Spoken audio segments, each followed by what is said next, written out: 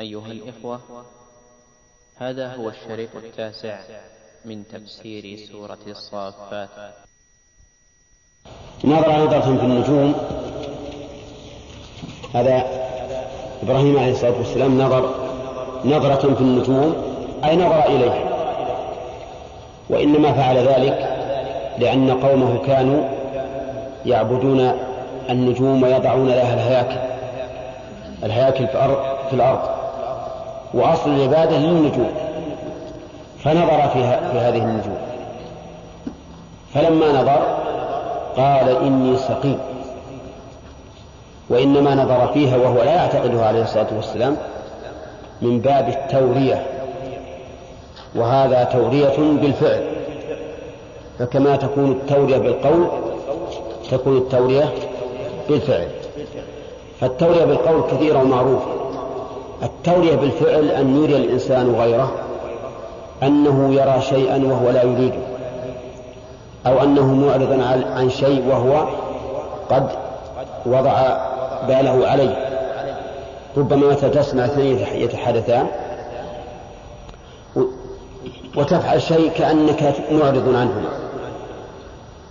يعني تبدأ مثلا تشتغل في كتاب، تشتغل في أي عمل، تريهما أنك غافل عما يتحدثان به، ولكنك تسجل ما يتحدثان به. هذا من التورية بالفعل،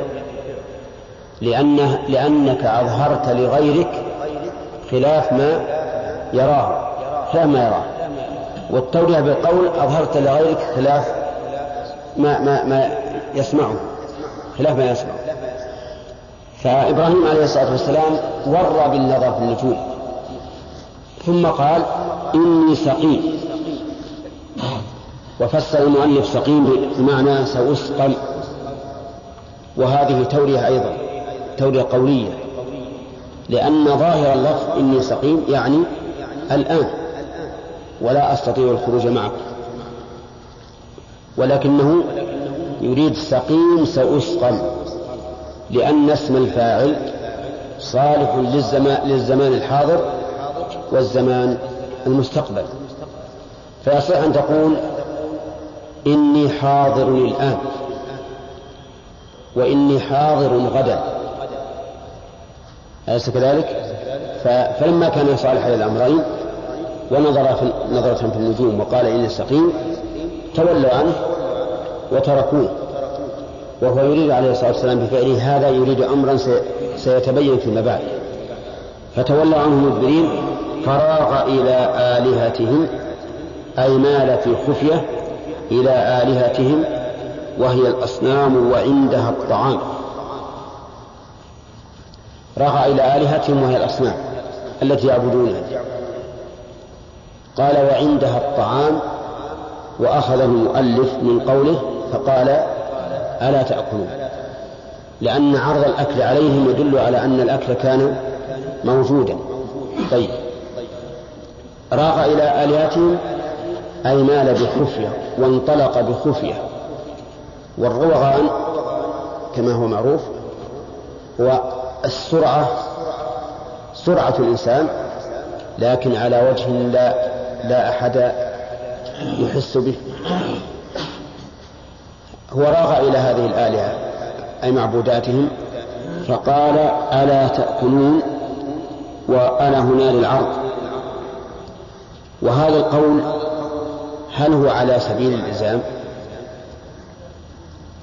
الجواب لا، ليس على سبيل الإلزام، ولا يمكن أن يلزمها بأن تأكل، لأنه يعلم أنها لن تأكل، ولكنه قالها على سبيل الاستهزاء والسخرية وإلزام هؤلاء العابدين بأن هذه الأصنام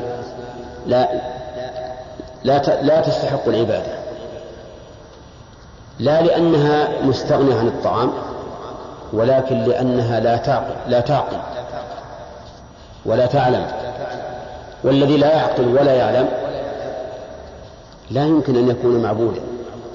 ثم إن صح وضع الطعام عندها من قبلهم فإن هذا دليل على أنها ليست صالحة للألوهية، لأن الإله مستغن عن غيره. ولهذا أقام الله الدليل على أن عيسى ابن مريم وأمه ليس بإلهين بكونهما يأكلان الطعام، وأنه سبحانه وتعالى وحده الإله الحق بكونه يطعم ولا يطعم. فاحتياج ما يعبد إلى الطعام دليل على نقصه، وأنه لا يصلح أن يكون إلها. لكن هم من سخافتهم يجعلون هذا الطعام عندها كأنها تحتاجه وتأكله وتتصرف فيه. طيب يقول فقال ألا تأكلون، فقال ألا تأكلون ما لكم لا تنطقون. ما لكم الاستفهام هنا للتحقير، التحقير يعني أنه يحقرها بكونها لا تنطق. وخاطب هذه الأصنام مخاطبة العقلاء في قوله ما لكم، ولم يقل ما لكم تنزلا مع أصحابها الذين يجعلونها من ذوات العلم وذوات القبول والدفع عنهم. ما لكم لا تنطقون يعني أي شيء يمنعكم من النطق إن كنتم آلهة. فإذا قال قائل هذا الخطاب لهذه الأصنام هل كان في غيبة عابديها؟ إن قلت نعم فما فائدة هذا الخطاب؟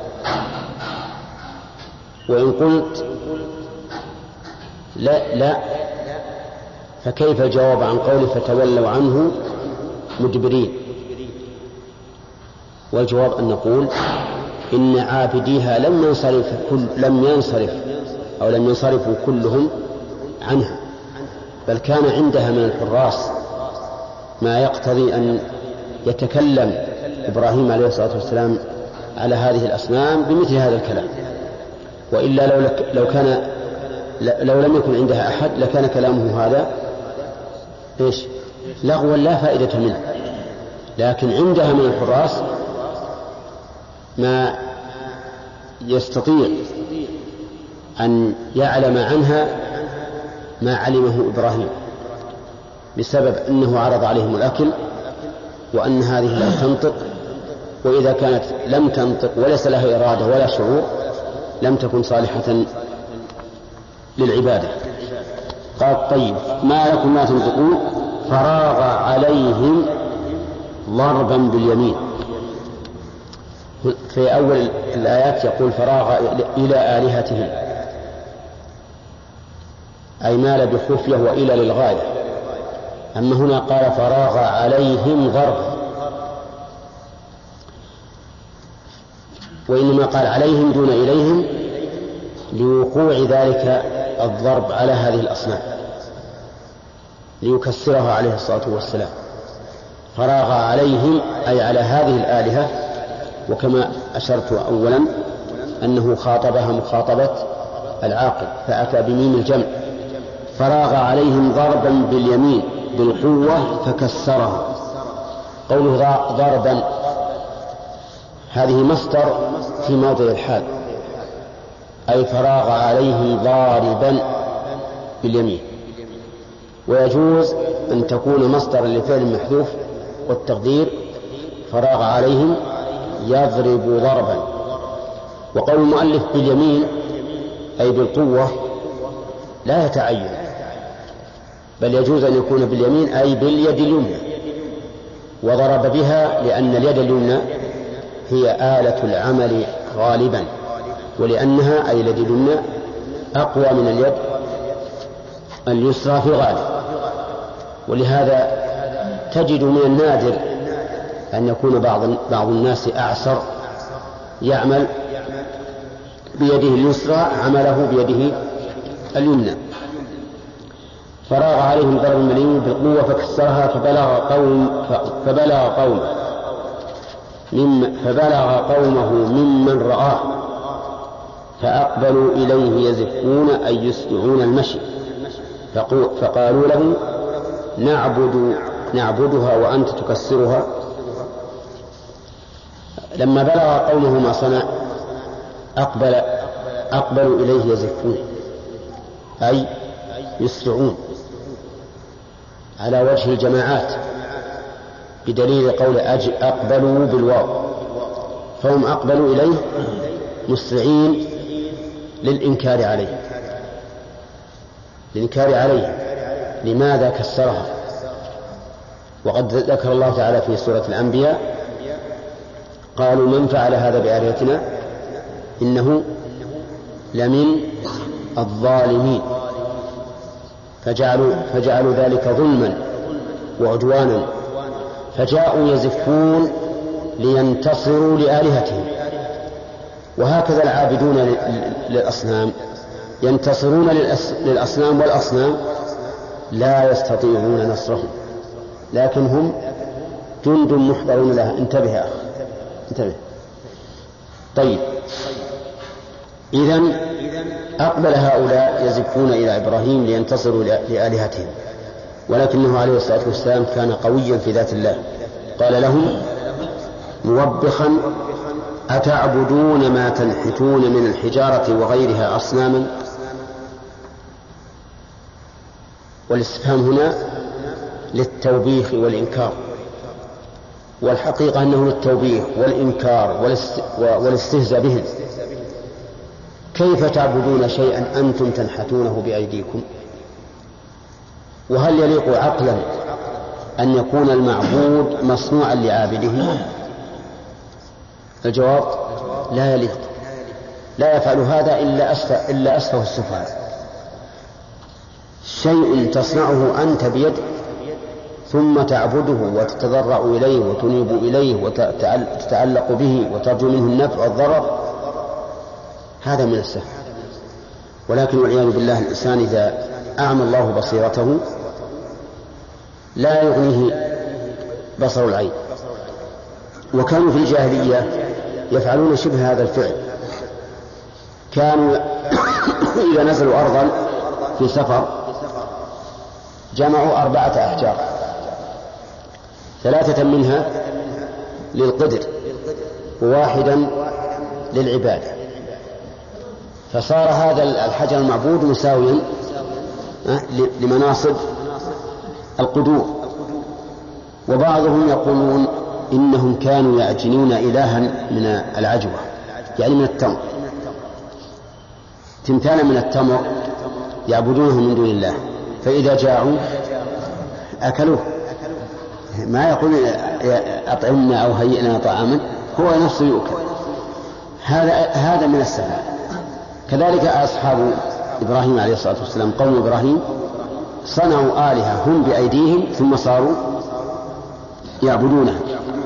وقول المؤلف أصناما أشار به إلى أن تنحتون تنصب مفعولين، أحدهما العائد للموصول الذي تقديره ما تنحتونه، نعم، والثاني هذا المحذوف الذي قدره المؤلف أتعبدون ما تنحتونه أصناما. نعم. قال والله خلقكم وما تعملون من نحتكم ومنحوتكم فاعبدوه وحده، وما مصدرية وقيل موصولة وقيل موصوفة. نعم. والله خلقكم، وإذا كان الله هو الخالق فهو أحق بالعبادة. هل الأحق بالعبادة من خلقكم أو من خلقتموه؟ من خلق. ولهذا قال الله خلقكم وما تعملون، قال من نحتكم ومنحوتكم.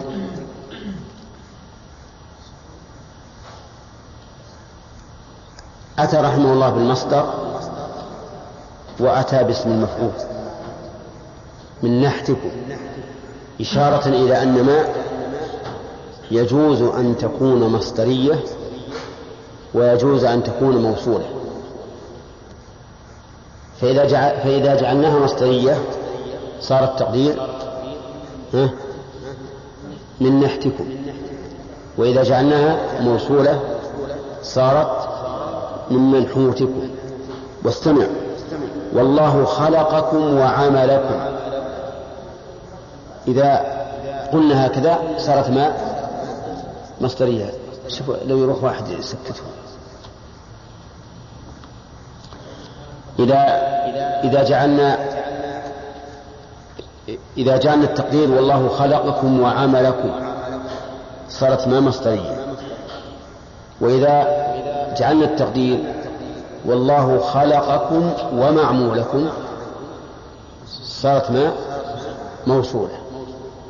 موصولة. طيب، وإذا جعلنا ما موصولة فلا بد من عائد يعود على ما، وهو في الآية إيش؟ محذوف، يعني وما تعملونه. واللازم واحد على الاحتمالين. فإذا قلنا إن المعنى والله خلقكم وعملكم فإن خالق العمل خالق للمعمول. وإذا جعلنا المعنى والله خلقكم ومعمولكم فإنه إذا كان الله تعالى قد خلق المعمول وهم الذين باشروا عمله دل ذلك على خلق العمل وخلق العامل أيضا. وعلى كل تقدير ففي الآية إقامة الحجة على أن هذه الأصنام لا تصلح أن تكون معبودة لأنها معمولة. خلقكم وما تعملون. قالوا ما مصدرية، وقيل موصولة، وقيل موصوفة. وش معنى موصوفة؟ الموصوفة هي التي يعبر عنها بالنكرة الموصوفة، يعني خلقكم وصنما تعملونه أو أصناما تعملونها، ولا نقول والذي تعملون، بل نقول وأصناما تعملونها. وأفادنا المؤلف الآن أن لما 3 معاني: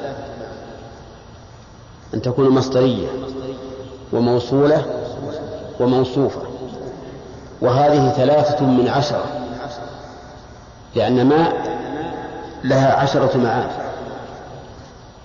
من يحفظ البيت المنشود في هذا؟ اصبر. نعم. حافظ على بيت سليم من الشعر تفهم شرط الوصل فأعجب بنكرها بكف منفذ زيد تعظيم مصدره. نعم. حفظت يا محمد؟ يقول محامل ما 10 إذا رمت عدها فحافظ على بيت سليم من الشعر ستفهم شرط الوصل فأعجب لنكرها بكف ونفي زيد تعظيم مصدره. أنشدها لنا. كيف؟ من ينشدها ممن لم يحفظها من قبل؟ نعم. نعيد الثالثة من ثاني. محامل ما 10 إذا رمت عدها فحافظ على بيت سليم من الشعر ستفهم شرط الوصل فأعجب لنكرها بكف ونفي زيد تعظيم مصدري.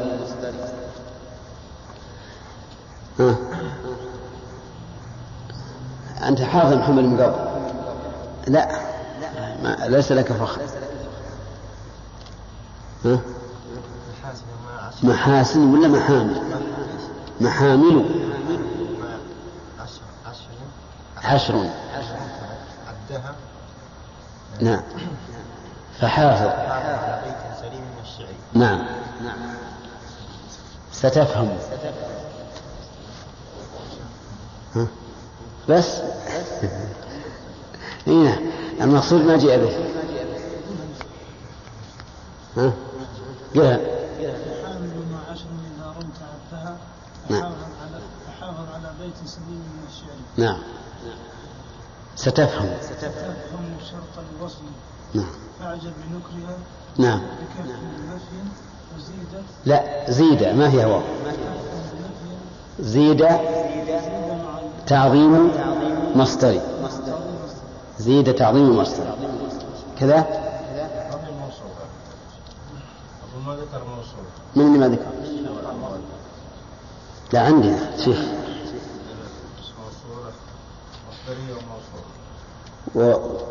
وما مصدرية وقيل موصولة وقيل موصوفة. كيف؟ مهم عندكم؟ لا موجود. ها؟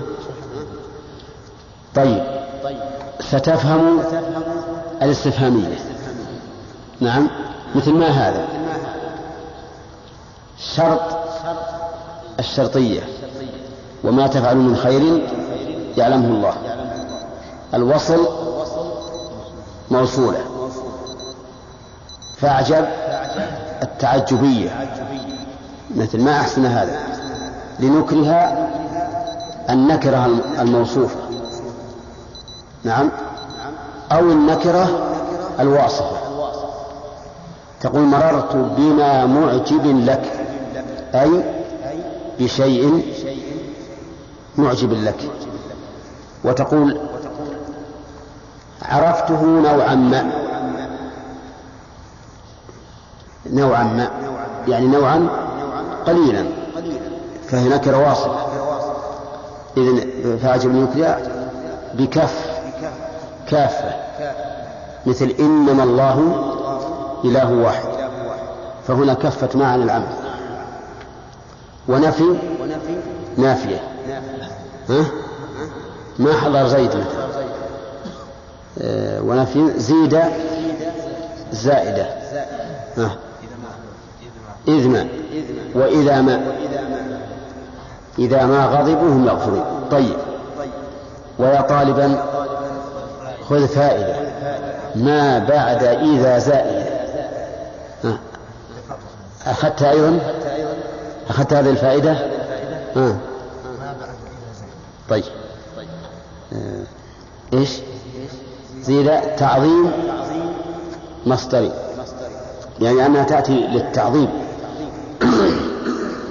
وهذه غير التعجب. هذه غير التعجب مثل أن تقول مررت بما مذهل أي بعظيم مذهل. وربما نقول أيضا إن مع التعجبية فيها نوع من التعظيم فإنها تدل على التعظيم والتعجب. مصدر المصدرية ومنهم هذه الآية والله خلقكم وما تعملون. فهذه محامل الماء 10. وينبغي لطالب النحو أن مثل هذه الأبيات يحفظها لأنها تحصل له المعاني. مثل ما قال الناظم في الجملة التي تحتاج إلى الفاء إذا وقعت جواب الشرط اسمية طلبية وبجامد وبما وقد وبلن وبالتنفيس.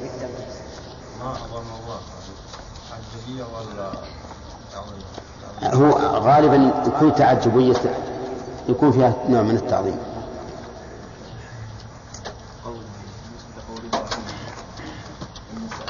أليس مع أني سقيم إني سقيم من آلهتكم أي مريض من عبادتكم إياها أي يعني المعنى البعيد. يمكن يكون هذا لكن مو بالظاهر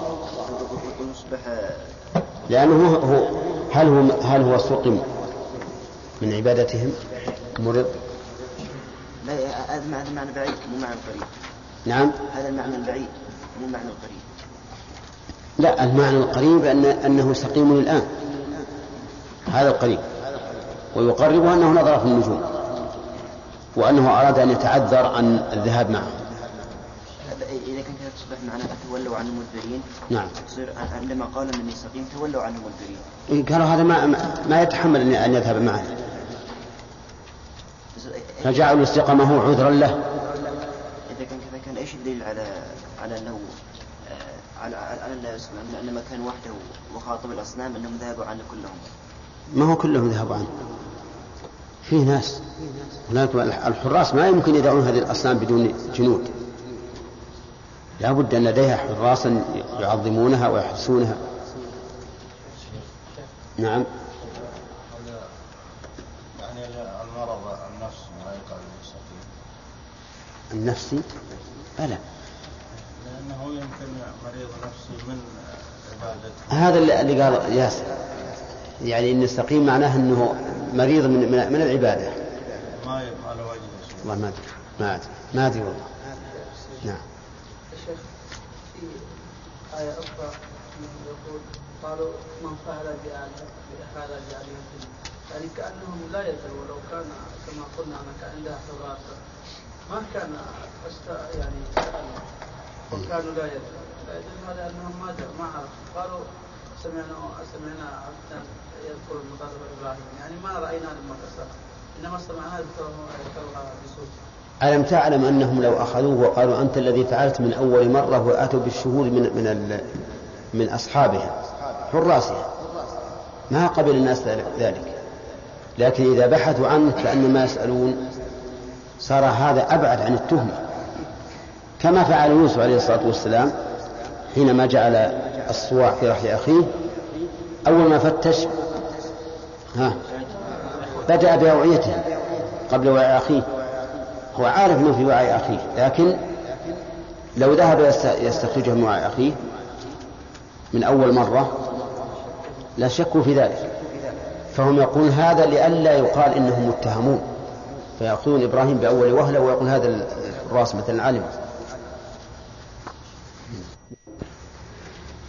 أما الفوائد فتبتدئ من قوله وإن من شيعته. نعم. قال الله عز وجل وإن من شيعته إلى إبراهيم. من فوائد هذه الآية وما بعدها أن أصل دين الأنبياء واحد، أن أصل دين الأنبياء واحد، فكلهم شيعة للآخر مقول لدعوته. ودليل ذلك قوله تعالى وما أرسلنا من قبلك من رسول إلا نوحي إليه أنه لا إله إلا أنا فاعبدون. وما أرسلنا من قبلك من رسول، أي رسول كان إلا نوحي إليه أنه لا إله إلا أنا فاعبدون. ومن فوائد الآية الكريمة أن الأنبياء وإن طال الزمن بينهم فإنهم إنما يأتون بالوحي من الله، لأنه إذا طال الزمن تناسى الناس العهد واضمحل وامنحى، ولكن إذا كان بوحي من الله فإنه يتجدد بحسب تجدد هذا الوحي، لأن بين إبراهيم وبين نوح أزمان طويلة. ومن فوائد الآية الكريمة الثناء على إبراهيم، الثناء على إبراهيم ووجهه أنه كان شيعة لمن يدعو إلى توحيد الله عز وجل، وكل من كان شيعة لمن يدعو من دون الله، وكل من كان شيعة لمن يدعو إلى الله فإنه بلا شك محل ثناء. ومن فوائد الآية الكريمة في قوله إذ جاء ربه بقلب سليم الثناء على إبراهيم أيضا بكونه جاء الله سبحانه وتعالى بقلب سليم، وهذه الصفة وإن كانت سلبية لكنها تتضمن كمالا، لأن القلب إذا سلم من الشبهات والشهوات صار خالصا لله تعالى قصدا وإرادة وعملا. ففيها الثناء على إبراهيم بسلامة القلب. وفيها أيضا من فوائدها عناية الله سبحانه وتعالى بإبراهيم، وذلك بإضافة الربوبية إليه إذ جاء ربه، وهذه الربوبية خاصة أو عامة؟ خاصة.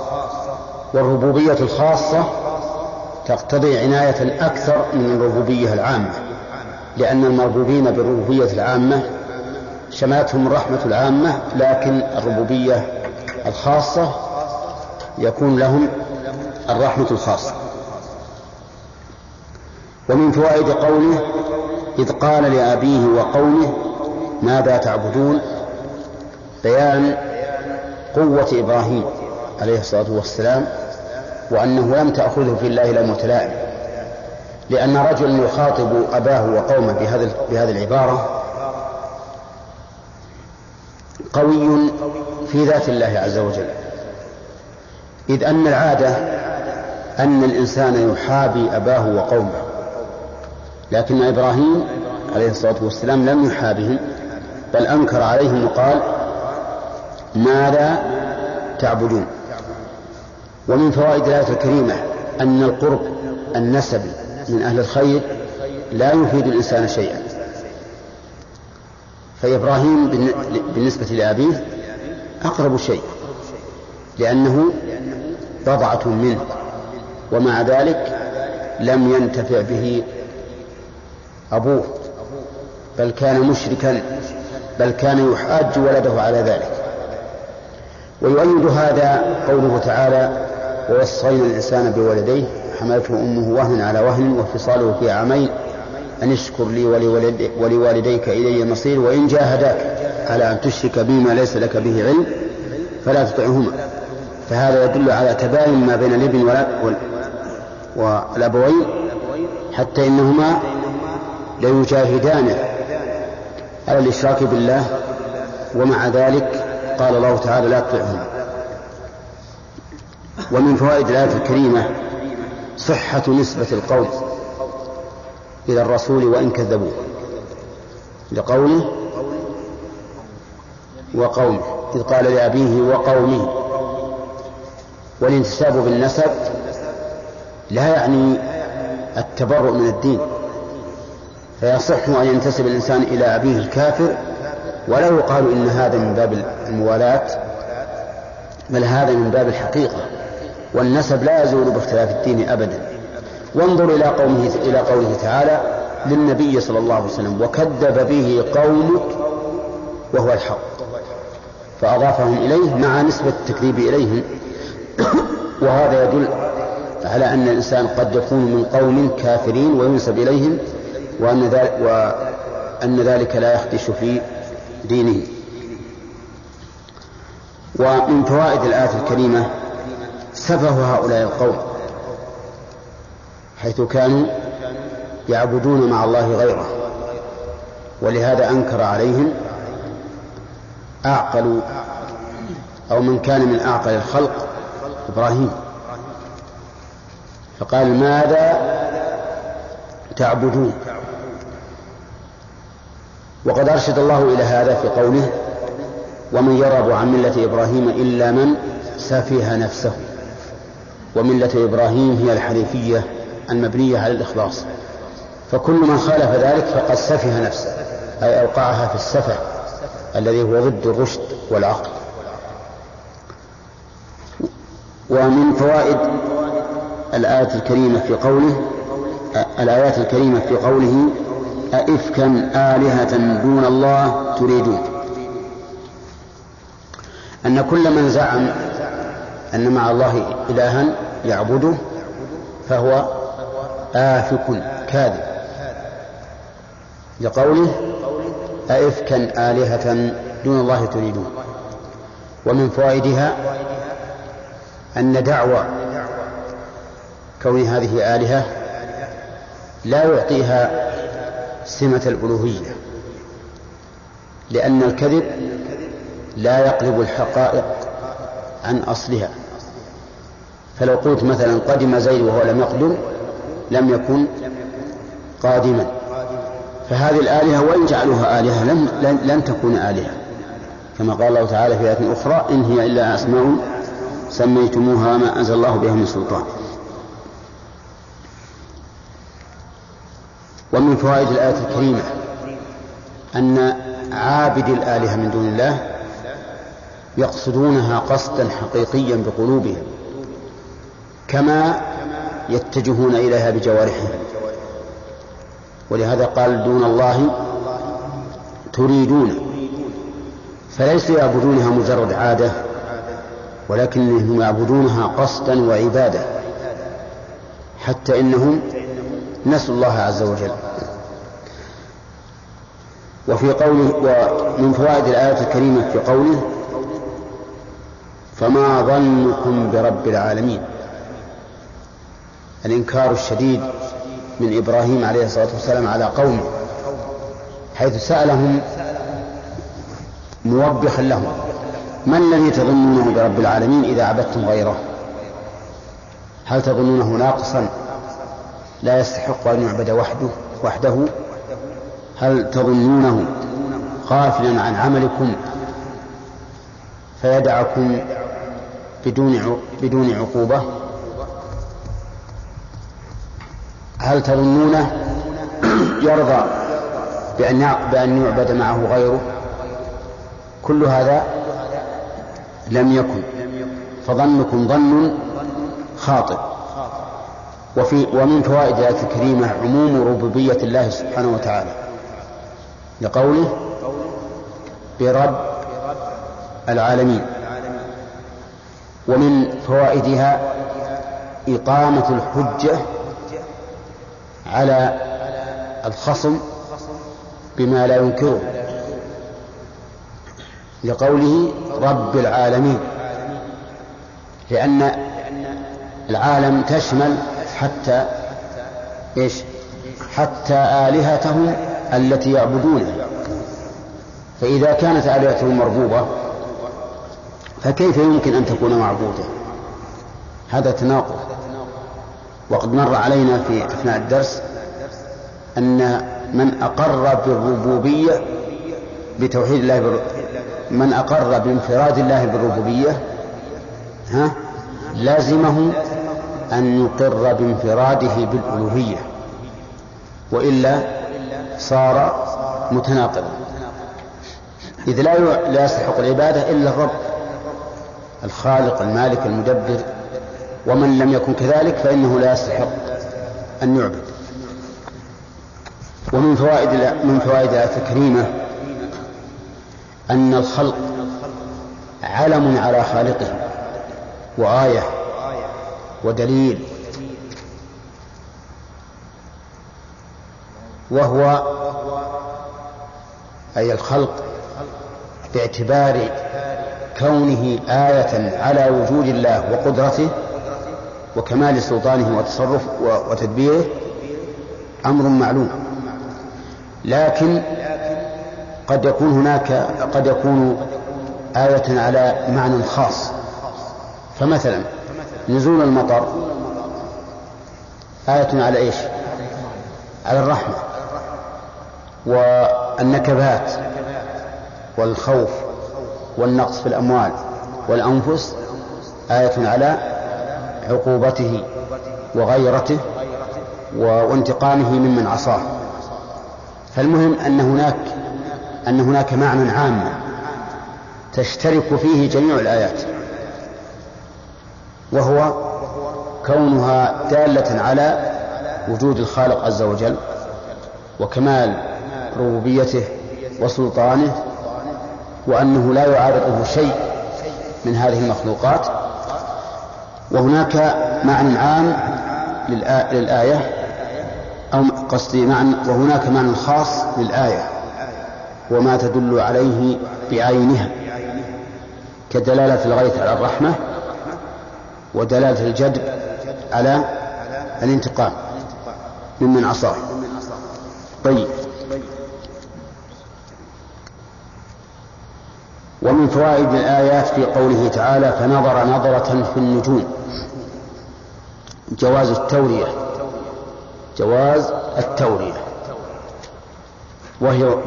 وهي أن يظهر للمخاطب ما لا يريده، أن يظهر للمخاطب ما لا يريده، ويفهم منه المخاطب معنى غير المراد. والتورية قد تكون واجبة، وقد تكون مستحبة، وقد تكون جائزة، وقد تكون مكروهة، وقد تكون محرمة، فتجري فيها الأحكام الخمسة. فإذا توقف على التورية إنقاذ معصوم من هلكة مثلا صارت واجبة،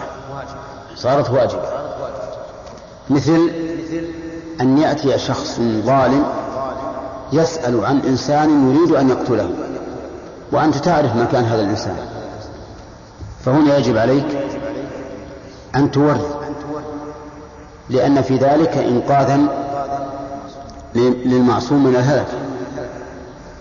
وقد تكون مستحبة، كما لو سألك سائل عن عمل صالح عملته تخشى أن تقع في الربا إن أخبرته به.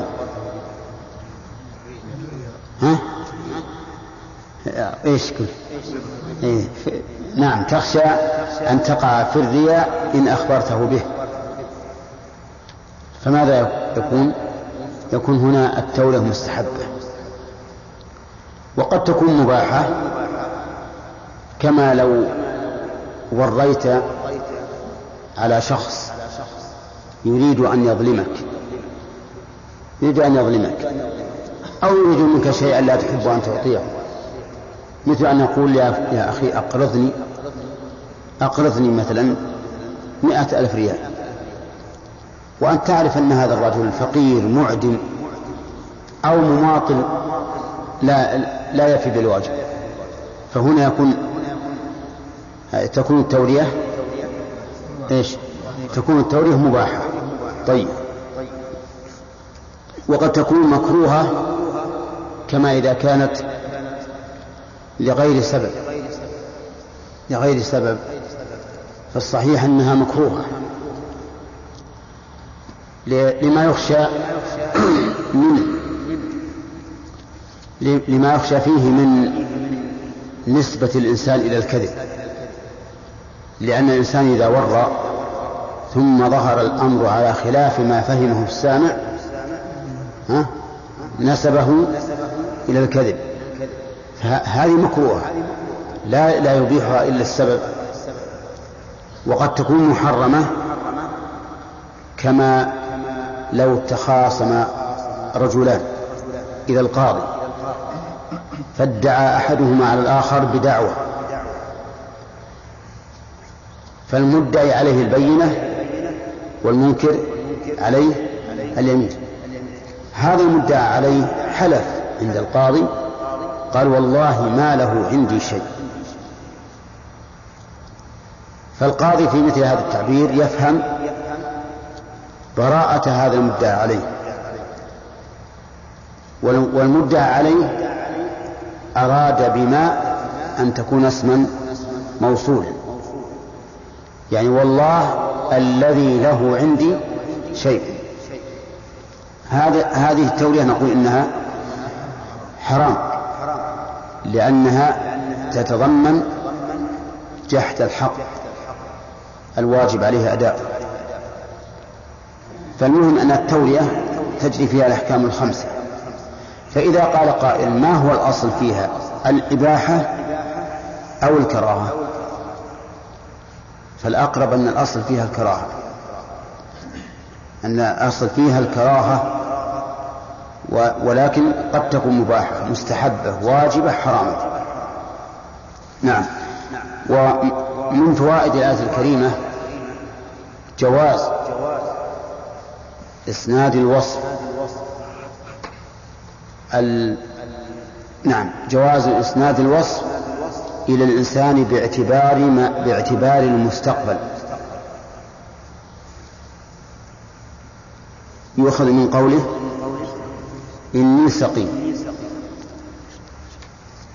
فإنه الآن ليس بالسقيم، لكن كل إنسان عرضة لأن يسقم، على أنه يمكن أن يريد بقوله إني سقيم أي ضعيف، باعتبار قوله تعالى وخلق الإنسان ضعيفا، فيكون الوصف هنا حاليا ولا مستقبليا؟ حاليا. طيب، من فوائد الآية الكريمة في قوله فتولوا عنه مدبرين، أن هؤلاء القوم لما قال لهم هذا القول وبعد أن نظرة بالنجوم اقتنعوا، فيتفرع على ذلك أن الإنسان المبطل قد يقتنع بالشيء ولو كان باطلا في حقيقته، وهو كذلك. فالإنسان المبطل إذا ورثي له بباطله ظن أنه حق فأخذ به واعتبره. ومن فوائد قوله فراغ إلى آلهتهم قال ألا تأكلون إلى آخر،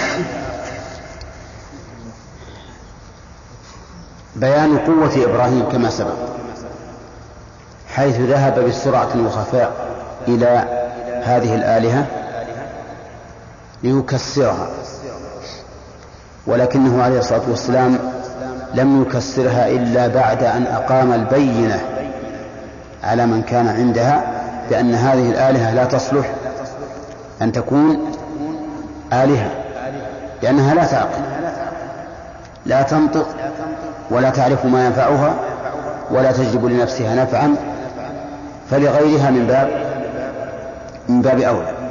ولهذا فقال ألا تأكلون ما لكم لا تنطقون. ومن فوائد الآية الكريمة أيضا جواز التورية كما سبق، لأنه عليه الصلاة والسلام يعلم أن هذه الأصنام لا تأكل ولا تنطق، لكن أراد بهذا السؤال، أراد بذلك إقامة الحجة على من كانوا عندها يحرسونها وينتصرون لها بأن هذه الأصنام غير صالحة للعبادة، لأنها لا تعرف ما ينفعها ولا يضرها، ولا تجلب لنفسها نفعا ولا تدفع عن نفسها ضررا.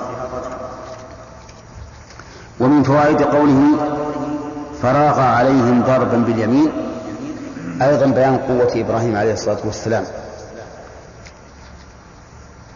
ومن فوائدها أيضا أنه ينبغي للإنسان إذا عمل عملا أن يكون فيه جاد وحازم، فيفعله بقوة لا بتوان وكسل.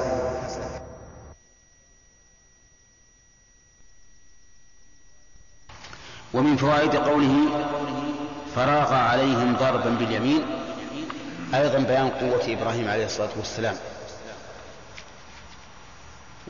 ومن فوائدها أيضا أنه ينبغي للإنسان إذا عمل عملا أن يكون فيه جاد وحازم، فيفعله بقوة لا بتوان وكسل، خلافا لما يقوم به بعض الناس من الأعمال، حيث تجده يواجه عمله بضعف وتوان وكسل. والإنسان في الحقيقة مع نفسه على ما اعتاد، إذا اعتاد الحزم والقوة وأن لا يدع عملا لوقت مستقبل صار حازما في أعماله مدركا لآماله. أما إذا كان كسولا متهاونا يقول أدع هذا الشيء إلى بكرة، فإن الأعمال سوف تتراكم عليه وسوف يجد في النهاية أنه عاجز عنها، أليس كذلك؟ لأنه إذا أخر عمل اليوم إلى غد اجتمع عليه غد عملان، عمل الماضي وعمل الحاضر، فإن أخره مرة أخرى اجتمع عليه 3 أعمال، وهكذا حتى يعجز ويكل. ولهذا منع الإنسان الذي عليه قضاء رمضان منع أن يؤخره إلى ما بعد رمضان الثاني. لماذا؟ لأنه إذا أخره إلى الثاني تراكمت عليه الديون ثم عجز بالتالي عن قضاء هذه الديون. المهم أن قوله فراغ عليهم ضربا باليمين يستفاد منها أنه ينبغي للإنسان أن يقابل أعماله بقوة وحزم حتى يقضيها بكل سهولة. ومن فوائد الآية الكريمة في قوله فأقبلوا إليه يزفون بيان شدة انتصار هؤلاء لآلهتهم، لأن قوله فأقبلوا يدل على الترتيب والتعقيب والسببية أيضا، أي بسبب ما عمل بهذه الآلهة أقبلوا إليه يزفون.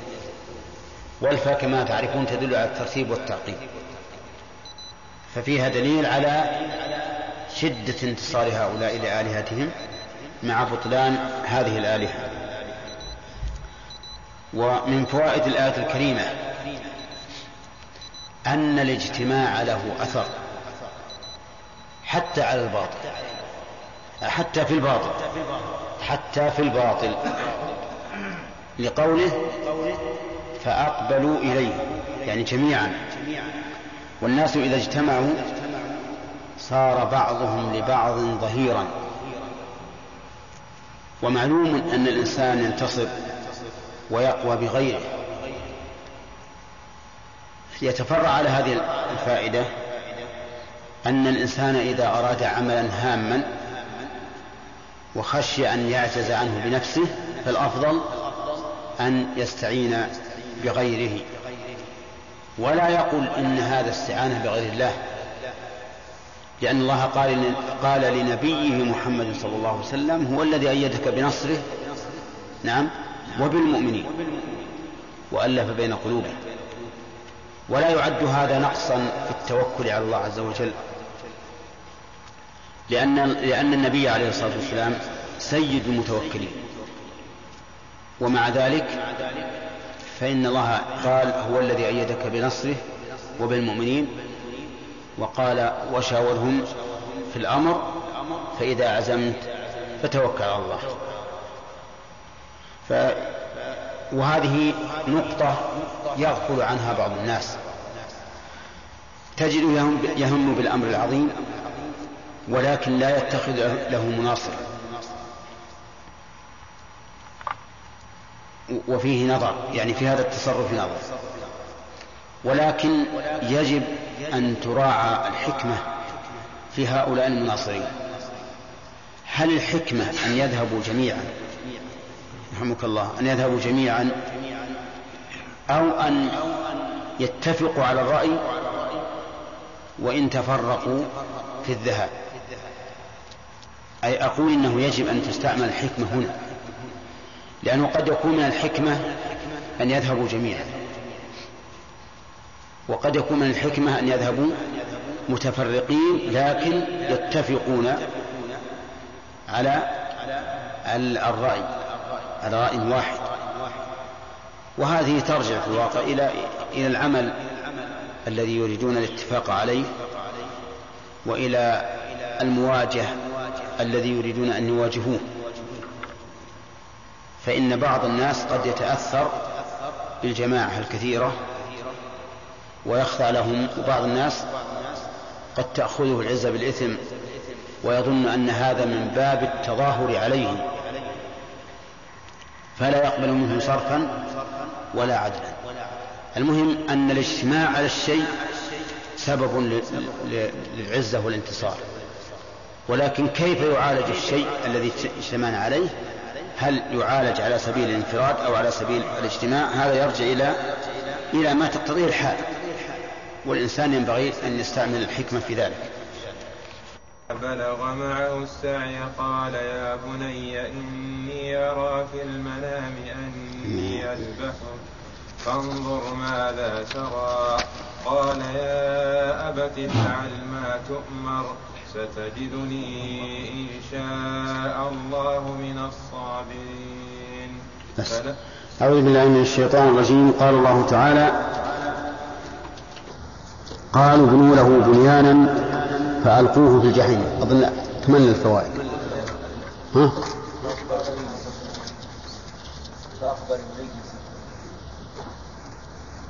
طيب. قال الله تعالى فأقبلوا إليه يزفون قال أتعبدون ما تنحتون إلى آخره. من فوائد هذه الآية وما بعدها أن أهل الباطل يسرعون إلى نيل غرضهم، لقوله فأقبلوا إليه يزفون. وإذا كان أهل الباطل يسرعون إلى نيل غرضهم فينبغي أن يكون أهل الحق أسرع منه، لأن أهل الحق منصورون وأهل الباطل مخذولون. ومن فوائد الآية الكريمة أن الاجتماع على الشيء من أسباب نيل المراد، يعني كلما اجتمع الناس على أمر كان ذلك أقرب إلى نيل مرادهم، لقوله فأقبلوا إليه، يعني ولم يأتوا واحدا واحدا، وهذا أقوى الشوكة. فيتفرع على هذا أنه ينبغي للإنسان إذا أراد أمرا أن يجتمع عليه مع إخوانه. ولكن هل من الحكمة أن يأتوا جميعا مجتمعين، أو أن يأتوا أفرادا لكن يتفقوا على أمر؟ ذكرنا أن هذا يرجع إلى ما تقتضيه الحال، فيتبع في ذلك ما هو أصلح، فقد يكون الاجتماع جميعا أصلح وقد يكون بالعكس. ومن فوائد هذه الآية أيضا أن هؤلاء القوم منتصرون لأصنامهم ومعبوداتهم مع أنها باطلة، فينبغي أن يكون أهل الحق الذين ينتصرون لله عز وجل أشد منهم انتصارا في دين الله سبحانه وتعالى. وإذا نظرت إلى واقع المسلمين اليوم وجدت أنهم متفرقون، فكل عالم لا يأوي إلى عالم ولا يشاوره ولا يأخذ برأيه، بل إنه مع الأسف ربما يضاده في رأيه مع علمه بأنه على حق، لكن يكون فيه شبه من اليهود الذين حسدوا العرب على ما أعطاهم الله عز وجل من النبوة العظيمة التي جعلها فيهم. فإن اليهود كانوا يستفتحون على الذين كفروا وينتصرون عليهم، يعني يؤمنون النصر عليهم باتباع محمد صلى الله عليه وسلم. فلما جاء محمد كفروا بمحمد لأنهم يظنون أنه يأتي من بني إسرائيل وآتى من العرب، وهم يظنون هذا تمنيا، وإلا فهم يعلمون بل هم يعرفون النبي صلى الله عليه وسلم كما يعرفون أبناءهم. ومن فوائد قوله أتعبدون ما تنحتون الإنكار على أهل الباطل بباطلهم عن طريق العقل، الاحتجاج على أهل الباطل بباطلهم عن طريق العقل. كيف ذلك؟ أتعبدون ما تنحتون، يعني كيف تنحتونه أنتم وتصنعونه أنتم ثم بعد ذلك تعبدونه؟ أليس الأولى من الناحية العقلية أن يكون هذا المنحوت هو الذي يعبدكم، لأنكم أنتم الذين نحتموه وأوجدتموه، ولكن عقولهم منتكسة فصار الأمر بالعكس، يعبدون ما ينحتون. ومن فوائد الآية في قوله والله خلقكم وما تعملون إقامة الدليل على أن الله وحده هو الذي يستحق أن يعبد، لقوله الذي خلقكم، فالخالق هو الذي يجب أن يعبد. كيف تعبد من لم يخلق وتدع من خلقك، أو تعبد من لم يخلقك مشركا له في من مع من خلقك؟ ولهذا أقام الله البرهان على أنه لا يصح أن يعبد سواه في قوله يا أيها الناس اعبدوا ربكم الذي خلقكم والذين من قبلكم، فقال اعبدوا ربكم الذي خلقكم، ولم يقل اعبدوا الله. إقامة للدليل عليهم بالربوبية. ومن فوائد الآية الكريمة أن أعمال العباد مخلوقة لله، يقول خلقكم وما تعملون، سواء جعلنا ما مصدرية أم موصولة. إن جعلناها مصدرية فالأمر واضح، خلقكم وخلق عملكم. وإن جعلناها موصولة فلأن خلق المعمول فرع عن خلق العمل، فإذا كان معمولك الذي باشرت أنت عمله مخلوقا لله فكيف بعملك الذي كان من عند الله. وفي هذه الآية رد على من؟ على القدرية الذين أنكروا أن يكون لله سبحانه وتعالى شأن في أعمال بني آدم، وقالوا إن الإنسان مستقل بعمله ليس لله فيه إرادة ولا خلق. طيب، وفي الآية أيضا رد على الجبرية الذين يقولون إن الإنسان مجبر على عمله، لقول تعملون حيث أضاف العمل إليهم، وإضافة العمل إلى الإنسان تقتضي أنه هو العامل وهو الفاعل حقيقة، وهو كذلك. فالإنسان في الواقع هو الذي يعمل ويفعل ويريد ويختار. فإذا كان فيها رد على الطائفتين المنحرفتين فأي طائفة تؤيدها؟ تؤيد طائفة السنة والجماعة الذين قالوا إن الإنسان له قدرة واختيار وإيجاد لعمله، ولكن الذي خلقه وخلق هذه القدرة والإرادة هو الله، ففعله يضاف إلى الله خلقا وتقديرا ويضاف إليه إيجادا ومباشرة، فهو مضاف إلى العبد باعتبار ومضاف إلى الله باعتبار آخر.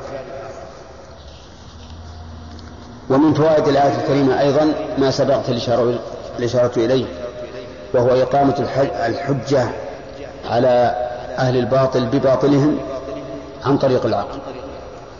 فإذا كان الله خلقهم وخلق ما يعملون فكيف يعبدون هذا المخلوق لله ويجعلونه شريكا مع الله في العبادة؟ قالوا ابنوا له بنيانا فألقوه في الجحيم. قالوا أي قال بعضهم لبعض، هذا مبتدأ درس اليوم، أي قال بعضهم لبعض ابنوا له بنيانا. الأمر هنا إن كان من الرؤساء فهو أمر حقيقي، وإن كان من غير الرؤساء أو من الرؤساء بعضهم لبعض فهو أمر مشورة والتزام وليس أمر إلزام، وذلك لأن أمر الإلزام إنما يكون من الأعلى إلى من دونه. وقالوا ابنوا له، اللام هنا ليست للملك ولكنها للتعليل، أي ابنوا لأجله بنيانا. هذا البنيان بنوه من أجل أن يملؤوه حطبا ثم يوقدوه على إبراهيم، فبنوا البنيان وأضرموا النار في الحطب كما أشار بعضهم على بعض. قال فألقوه في الجحيم. يقول المؤلف ابنوا له بنيانا فاملؤوه حطبا وعظموه بالنار فإذا التهب فألقوه في الجحيم في النار الشديدة. قوله ابنوا له بنيانا فألقوه في الجحيم، هذه الآية فيها إيجاز حذف قدره المفسر. التقدير فاملؤوه حطبا وأضرموه بالنار فألقوه في الجحيم.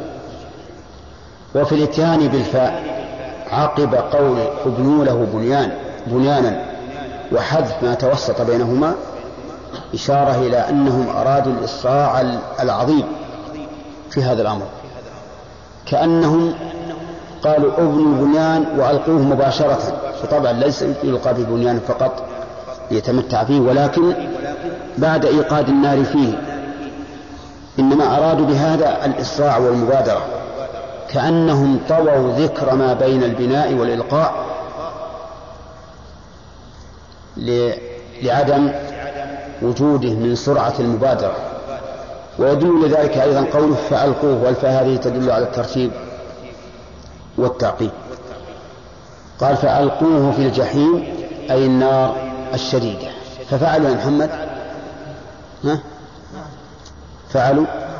طيب، فعلوا ذلك وألقوه في النار، ولكن خالق النار قال للنار كوني بردا وسلاما على إبراهيم، فكانت بردا وسلاما عليه. لم تكن بردا شديدة البرودة حتى يهلك، ولم تكن حارة، بل كانت على عكس ما يريد به الأعداء.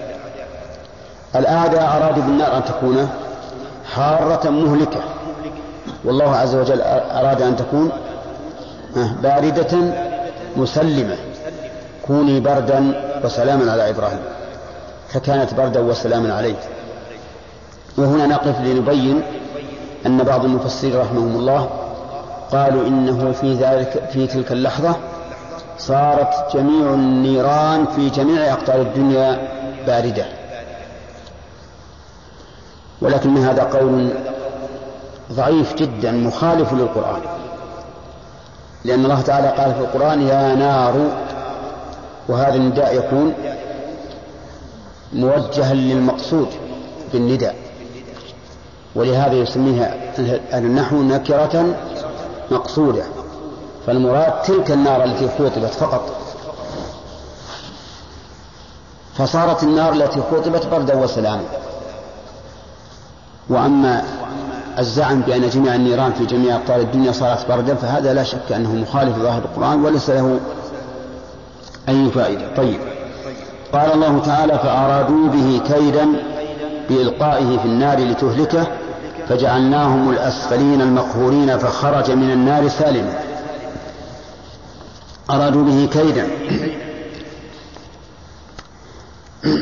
الكيد في الأصل التوصل إلى الإيقاع بالخصم من حيث لا يدري، التوصل إلى الإيقاع بالخصم من حيث لا يدري، وهو والمكر والخداع بمعنى واحد أو بمعنى متقارب، لكنها كلها تدور على أن الإنسان يوقع بخصمه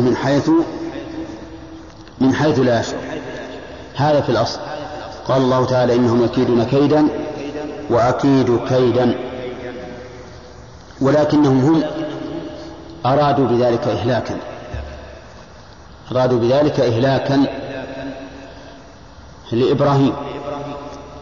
ويحتمل أنهم لما بنوا هذا البناء والنار في وسطه، يحتمل أن الإنسان إذا رآه يظن أن ذلك قصر فيقدم على أن يستسلم للإلقاء، لأنه لو علم أن ما في جوفه نار لكان يهرب أو يدافع، فيكون هذا معنى الكيد، أي أنهم لم يشقوا الأرض كما فعل أصحاب الأخدود ويضعوا فيها الحطب ويوقدوه، ولكن بنوا بنيانا من رآه من خارج ظن أنه منزل سكن، ولكنه في الواقع حسب صنعهم نار تتأجج. أقول يمكن أن يقال إن هذا هو المراد بقوله كيدا، لأن الكيد كما أسلفناه هو الإيصال أو التوصل إلى الإيقاع بالخصم من حيث لا يشعر، ولكن الله تعالى جعلهم الأسفلين، وذلك بعدم نيل مرادهم وخروج إبراهيم سالما، فكان العلو له عليهم من وجهين. الوجه الأول أنه سلم مما أرادوا من إهلاكه. الوجه الثاني أن الله عز وجل أكرمه بأمر لم يكن معهودا عند البشر. ما هو؟ سلامته من النار التي ظنوا أنها ستحرقه، فصاروا أسفلين من هذين الوجهين. الوجه الأول يا أخ ما هو؟ سلامته من النار التي أرادوا أن تهلكه. والثاني أن الله عز وجل أكرمه بأمر لم تعتاده البشرية. صح، أن الله أكرمه بأمر لم يكن معهودا، وهذا بلا شك يوجب أن يكون عاليا عليه، بل عاليا علوا بالغا، لأنه قال الأسفلين، والأسفلين هذه اسم تفضيل، أي البالغ في الأسفل أو في السفل غايته. نعم، فجعلناهم الأسفلين. وهنا نسأل عن إعراب فجعلناهم الأسفلين يا خالد.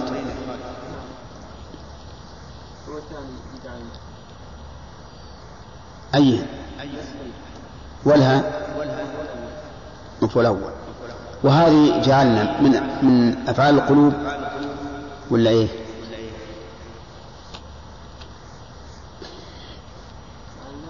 هل هي من أفعال القلوب ولا من أفعال التصدير؟ نعم. هل تأتي جعل من أفعال القلوب؟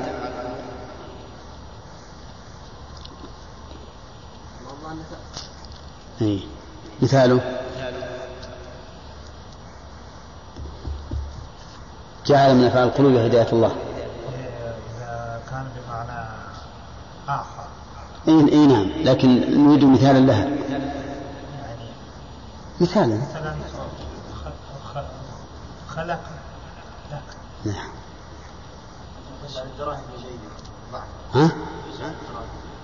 لا صيرها، وضعها من أفعال القلوب، من أفعال الجوارح.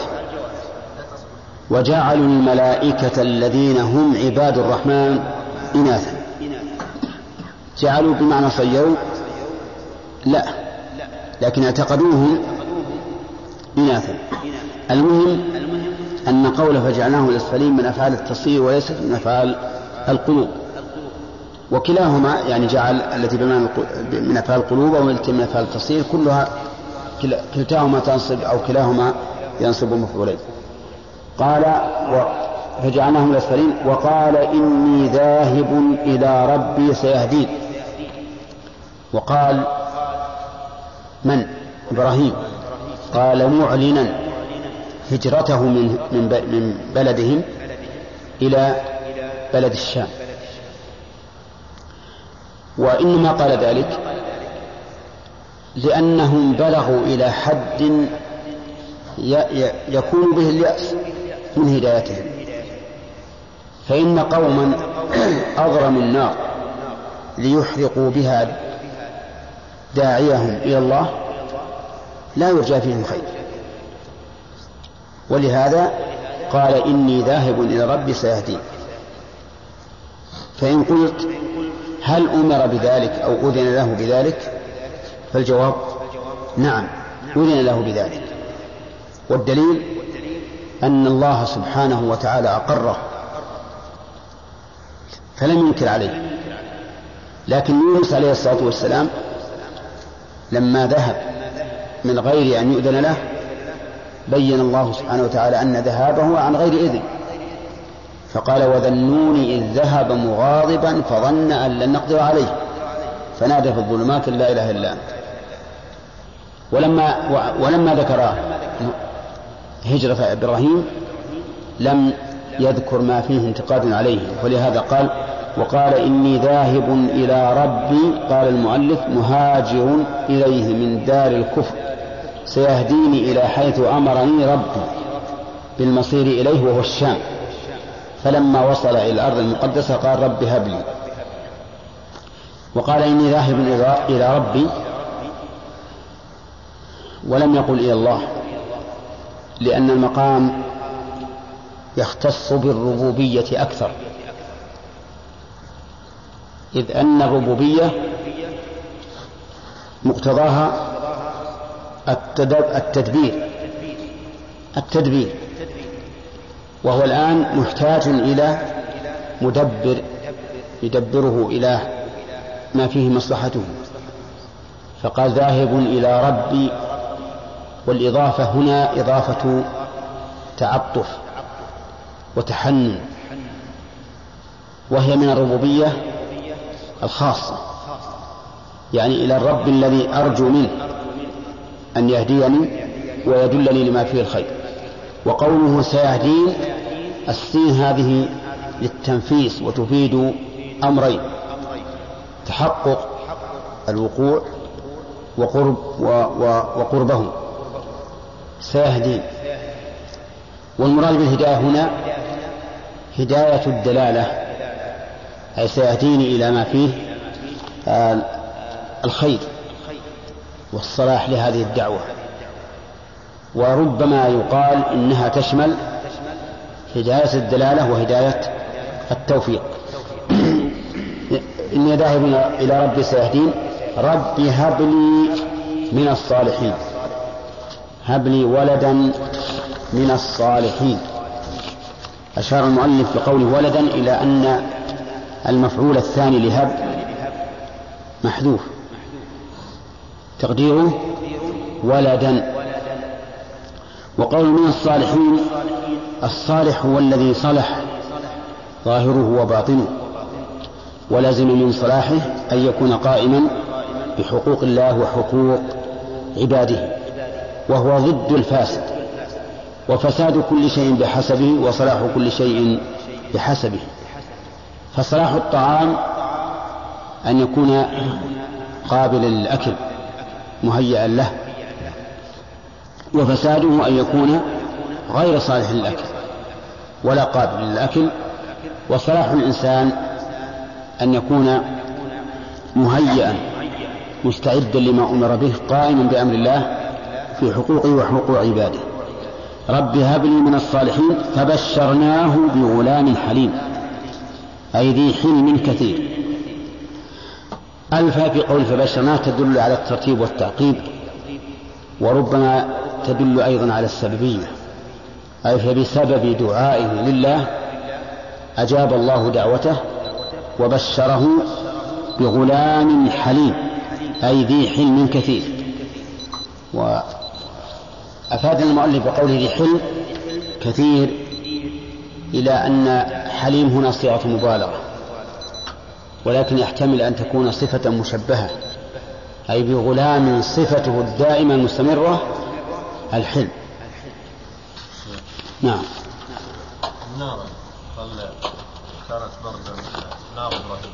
نعم. باردة في شيء ولا على إبراهيم خاصة؟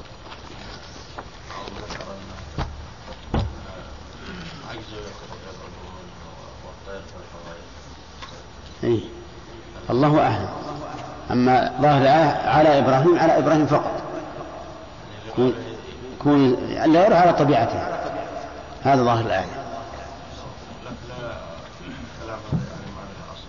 إلا الآية. أما مسألة الطيور أنها تمر وتقع هذا الله أعلم، لكن ظاهر الآية أنها برد وسلام على هذا الرجل فقط. فأرادوا به كيدا فجعلناهم الأسفلين. وقال إني ذاهب إلى ربي سيهدين. رب هب لي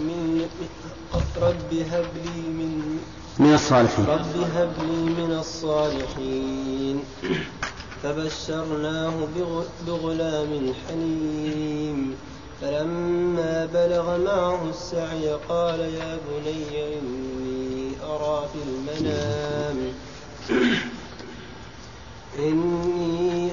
المنام أني أذبحك فانظر ماذا ترى. قال يا أبت افعل ما تؤمر ستجدني إن شاء الله من الصابرين.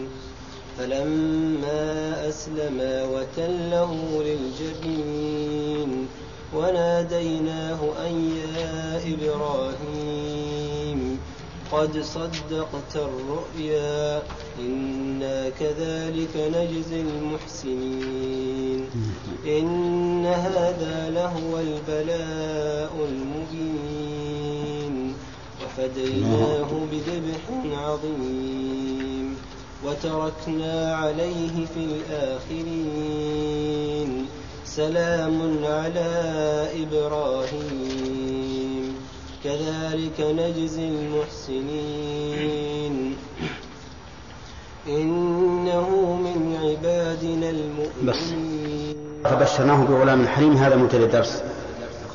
لا، قال الله تعالى فبشرناه بغلام حليم. أخذنا دلالة الفاء فقط أنها تدل على أن الله استجاب له فور دعائه. وقول بشرناه البشارة هي الإخبار بما يسر، هذا هو الأصل. إذا أخبر الإنسان بما يسر قيل بشر، وإذا أخبر بما يخوف قيل له انذر. ولهذا يذكر الله عز وجل دائما التقابل بين البشارة والإنذار. إنا أرسلناك بالحق بشيرا ونذيرا رسلا مبشرين ومنذرين. فالبشارة في الأصل هي الإخبار بما يسر، وقد تطلق على الإخبار بما يسوء إما من باب التهكم بالمخبر، وإما من باب الجمع أو من باب الجامع بين البشارة والإنذار، لأن كل واحد منهما يؤثر في بشرة المخبر. البشارة تؤثر به سرورا وفرحا واستنارة وجه وراحة قلب، والإنذار بالعكس يظلم الوجه ويصغر ولا ينتشب الوجه ويحصل فيه الغم. المهم أن البشارة في الأصل الإخبار بما يسوء، وقد تطلق على الإخبار بما يسوء كقوله تعالى فبشرهم بعذاب أليم، إما من باب التهكم بهم، كما تقول مثلا لشخص أبشر بالعقوبة تتهكم به، وإما من باب الجامع بينه وبين البشارة بما يسر، وهو أن كل منهما يؤثر على البشرة تأثيرا يظهر. طيب، فبشرناه أي بشرنا إبراهيم بغلام حليم أي ذي حلم كثير. بغلام حليم أي ذي حلم. وما هو الحلم؟ الحلم هو التأني وعدم التسرع، التأني وعدم التسرع في مقابلة الأمور، بل يتلقاها الإنسان بطمأنينة واتزان تصرف الرشيد. ضد الحليم هو سريع الغضب سريع الانفعال الذي لا يتأنى في الأمور ولا يتروى فيها، فتجده يرد الشيء مبادرة أو يقبله مبادرة. فالحلم في الحقيقة هو غاية ما يكون من الرشد، ووصف الله هذا الغلام هنا بالحلم. وفي آيتين من كتاب الله وصف الغلام الذي لإبراهيم بالعلم، وذلك لأن الغلامين اثنان، أحدهما وصف بالعلم والثاني وصف بالحلم. الذي وصف بالحلم سيأتينا إن شاء الله تعالى بيان من هو، وأما الذي وصف بالعلم فهو إسحاق عليه الصلاة والسلام، كما تفيده الآيات التي جاءت في سياقها. بشرناه بغلام حليم فلما بلغ معه السعي. فلما بلغ الضمير يعود على الغلام، والضمير في معه يعود على إبراهيم. والسعي إما أن يراد به الكسب،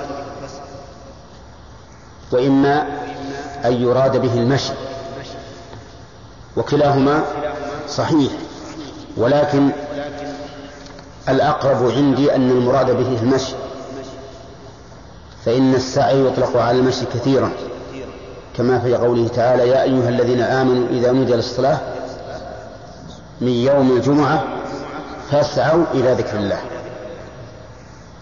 وكذلك قال الله تعالى وإذا تولى سعى في الأرض. فالمراد بالسعي يعني المشي، ولكن كلمة مع تفيد المصاحبة، يعني صار تابعا لأبيه يسير معه، لأنه ليس صغيرا قد مكث في مكانه، وليس كبيرا انفرد بنفسه.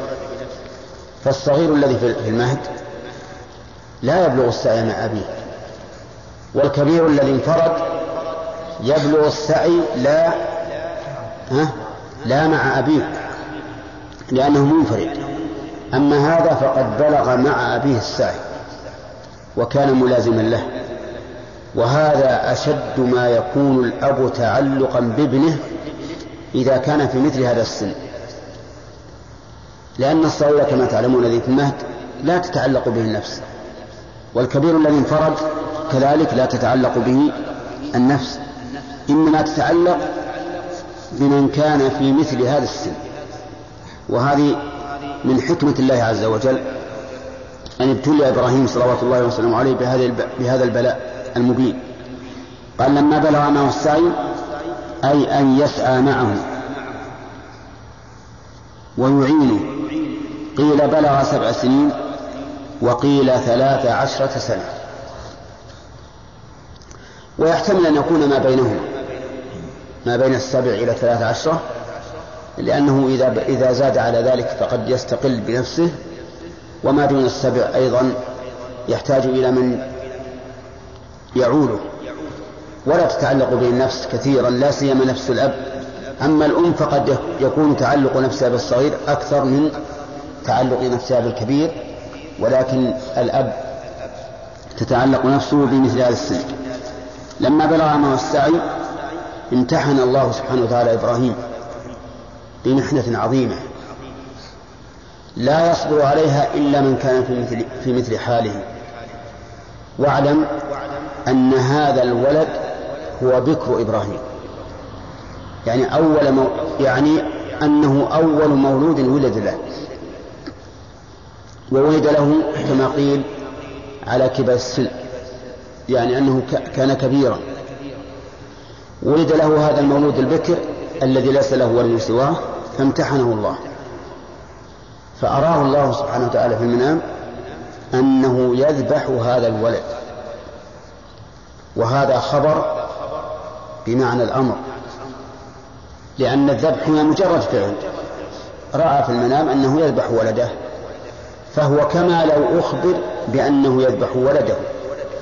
أري والإراعة إخبار بالقول ولا بالفعل؟ إخبار بالفعل، الإراعة إخبار بالفعل. نعم، ولهذا قيل الخبر ما ترى لا ما تسمع. المهم أن الله أراه أنه يذبحه، وهذا خبر بمعنى الأمر كما سيأتي إن شاء الله تعالى في قوله افعل ما تؤمر. أراه الله ذلك فلم ينزعج إبراهيم ولم يتأثر، واطمأن إلى هذا، ثم عرض الأمر على هذا الابن لا للاستشارة ولكن للاختبار، وإلا فلا يمكن أن يستشير إبراهيم ابنه فيما أمره الله به، أليس كذلك؟ وإنما أخبره أو عرض عليه الأمر ليختبره بهذا وينظر مدى قوة تحمله لهذا الأمر العظيم. قال يا بني، يعني لما بلغ معه السعي وأري ما رأى، قال يا بني إني أرى أي رأيت في المنام أني أذبحك. شوف هذا التلطف يا بني، ليبعد عن ابنه أنه ذكر ذلك عن جفاء، لأن الإنسان إذا كان يبغض ابنه فإنه لا يهمه أن يعذبه أو أن يذبحه، ولا يتأثر بذلك، لكنه قال يا بني من باب التلطف به وبيان أن الحنان قد بلغ في قلبه كل ما بلغ. وصغره فقال يا بني ولم يقل يا ابني، زيادة في التلطف. قال يا بني إني أرى في المنام أني أذبحك. قال المفسر أي رأيت، ولكنه عبر بالمضارع ليدل على استمرار حكم هذه الرؤية. نعم، إني أرى في المنام أني أذبحك، هذه ماضي ولا مضارع؟ عبر بالمضارع عن الماضي ليبين أنه مستمر على تنفيذ حكم هذه الرؤية. قال إني أرى أني أذبحك، أو نزل الماضي منزلة الحال، كأنه الآن يرى أنه يذبحك. وعلى كل حال فإن أرى هنا أبلغ من رأيت، لأن رأيت شيئا مضى، أما هذا فهو شيء حاضر يدل على الاستمرار وأنه سينفذ حكم ما رأى. في المنام أني أذبحك، ورؤيا الأنبياء حق وأفعالهم بأمر الله.